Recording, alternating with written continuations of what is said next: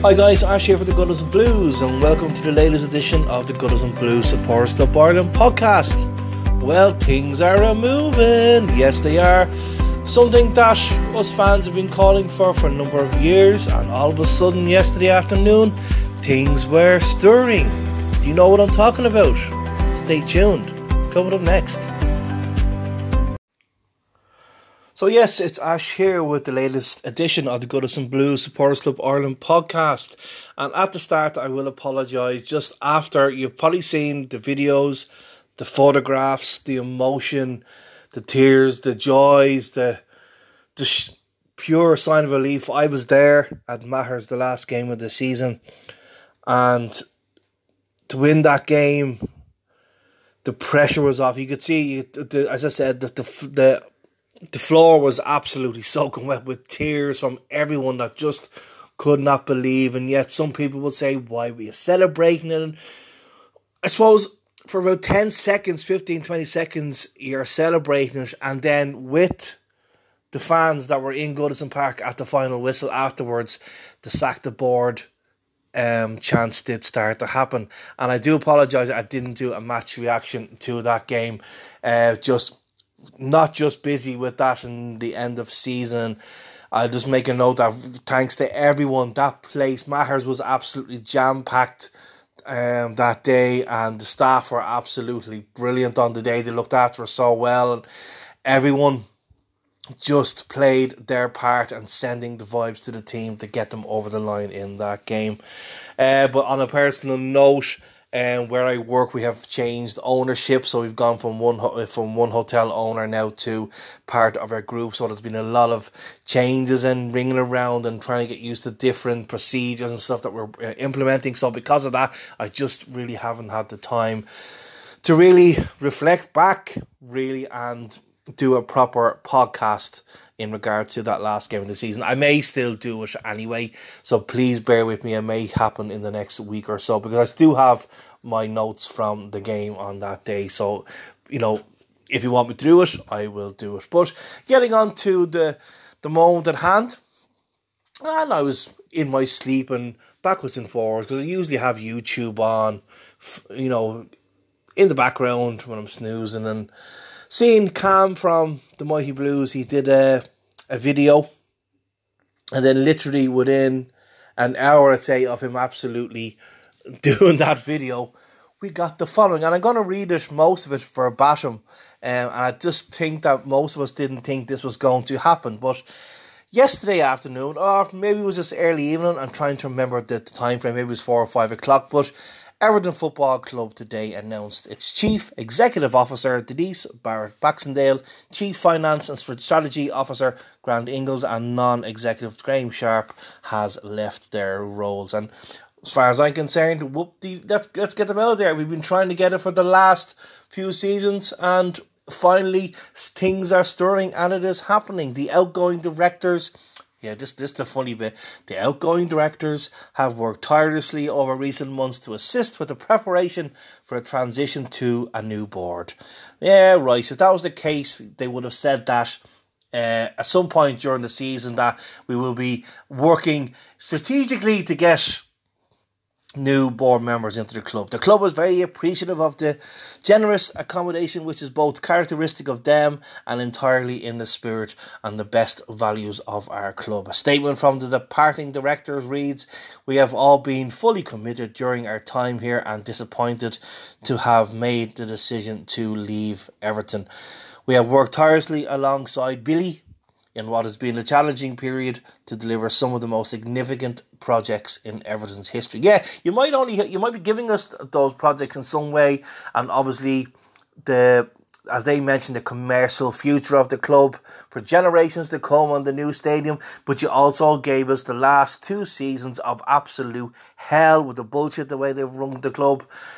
Previous seasons, the waste of money that they have done to put us in the predicament that we have, and we still don't know what we're going to be facing towards whether the new board will come in, whoever gets nominated or whoever gets brought in, and what can they do to help us out of this situation if we're under the fair play rules and all that shenanigans that looks like it's going to happen in the coming season. So to continue on, the club's partnership portfolio has also been increased and diversified, reflected in record commercial partnerships and the expansion of our work internationally.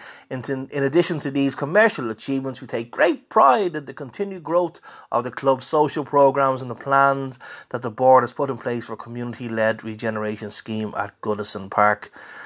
Then they said it's been an honour and a privilege to serve as directors. We would like to thank everyone who supported us during our time, and we wish the club we have loved to serve every success in the future. What we do know is at some point, I think it's in the next 24 hours or 48 hours, a statement's going to be made about the either appointments or interim appointments and the future of Bill Kenwright. Now, I watched a bit of it on Toffee TV yesterday, and one of the guys came on, and I think he's pretty right here. Bill Kenwright, I don't believe, is going to step aside until he's absolutely inside the Waterfront Stadium. I'm kind of in agreement. I believe that too as well. He's going to want to be there to say that I got the club there, and once he's there, then maybe he will step aside. So maybe we'll see what happens in the meantime until this little note from Bill Kenwright or Farhad Mashiri in what they say about what's happening with Bill. And Chairman Bill Kenwright said, "This has been a great board who have worked tirelessly for the club no matter what the circumstances. My relationship with Denise has been known as one of the closest in football. I thank her for her many achievements, particularly in magnificent work in respect of our new stadium." Yeah, to forget to mention that the directors themselves, including Bill, Denise, I'll always have a soft spot for Graham Sharp in the sense that he's probably just trundling along, and he probably too scared to open his mouth in different regards. But let's be honest here, since the Southampton game, they have not shown any interest. They've just thrown the fans under the bus, they've thrown the club under the bus, and obviously that bullshit headlock crap with Denise. So yeah, things are stirring. So now we have vacant spots on the board, and it will be interesting to see what comes ahead of that in regards to Bill Kenwright. I can't see him turning around and saying that he's stepping aside with immediate effect, or he's waiting for someone to come in and buy out his shares. Like this new crowd coming in, I don't think it's going to happen until we open up, we play our first game, whether it's a friendly or whether it's a league game at the new stadium. And once that happens, I think that he'll step aside with a big the high blue fantastic rainbow that he has in his head, saying that I got the club there. That's what I believe. That's what I think is going to happen in regards to that. And I think we can all say, okay, well, this is a stepping stone and a big stepping stone. People who might know, there's a movie called, I think it's called 39 Steps. It was made in the 1920s or something, but it's a movie called 39 Steps. Well, this is a big step, but we're still on number 2. We've made that first step now, and we've cleared out 3 people. And there's a lot more to do. When you look back and look what's happened since the last game of the season, just changing direction here slightly. When you look at the players that have now since left the club, so Yerry Mina will move on. I do and I don't understand that one, because obviously because his legs are made of sand basically, and we were lucky that those remain. It just goes to show if he can stay fit, he is our best defender. But do you want to take a risk on that going into next season? Maybe if he was willing to drop down massively in wages, that might be an option for him. He's probably thinking, no, I need to get a move here. He obviously wants to continue to play for Colombia, which he seems to be fine when he plays for Colombia, which is when he played for us, he seemed to pick up the injuries. And the one that really gets me is Conor Cody, because obviously we had a certain time frame to get him for that 4.5 million, and then once he returned to Wolves, that first crack at getting him for that kind of fee disappears.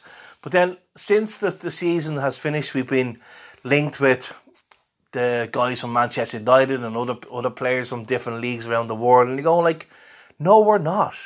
If we can't fork up 4.5 million for Conor Cody, But then we're seriously in a big money issue. And people were saying, well, maybe he didn't want to stay on.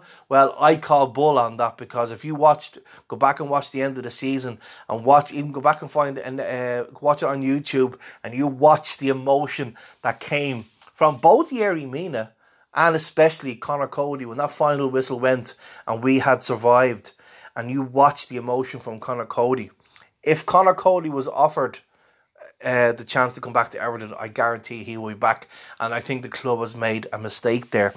Also, Asmir Begovic is moving on. That's a strange one too, in the sense that he's a good age, but he is a seasonal goalkeeper, and I'd say he would be happy playing as backup to Jordan Pickford. The strange one that we're holding on to is offering new contracts to Andy Lonergan. I don't get that one. He wouldn't be getting much game time. He might now, because if something happens to Jordan Pickford, he is technically our number 2 now.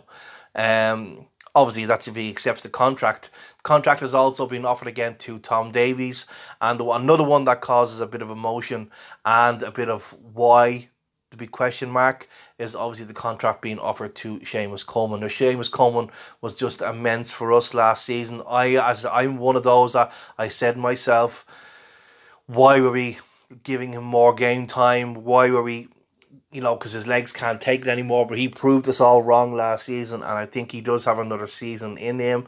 Not meaning that he plays on a regular basis, but he may end up doing that if we can't get Nathan Patterson firing and staying fit for the season. I would like to see Nathan Patterson, he's the main one, and obviously Seamus Coleman coming in when needed. That would be ideal for me, but I think at the moment we're going to have to get another right back, or maybe the likes of Kyle John is going to have to start getting more game time to get him ready to step in. So in other words, getting him on the pitch when we go into the League Cup games and the earlier rounds of the FA Cup, or even in the friendlies coming up in July. If we need to get him more involved if we're going to just rely on Nathan Patterson and Seamus Coleman. Who else? There was the Tom Davies one.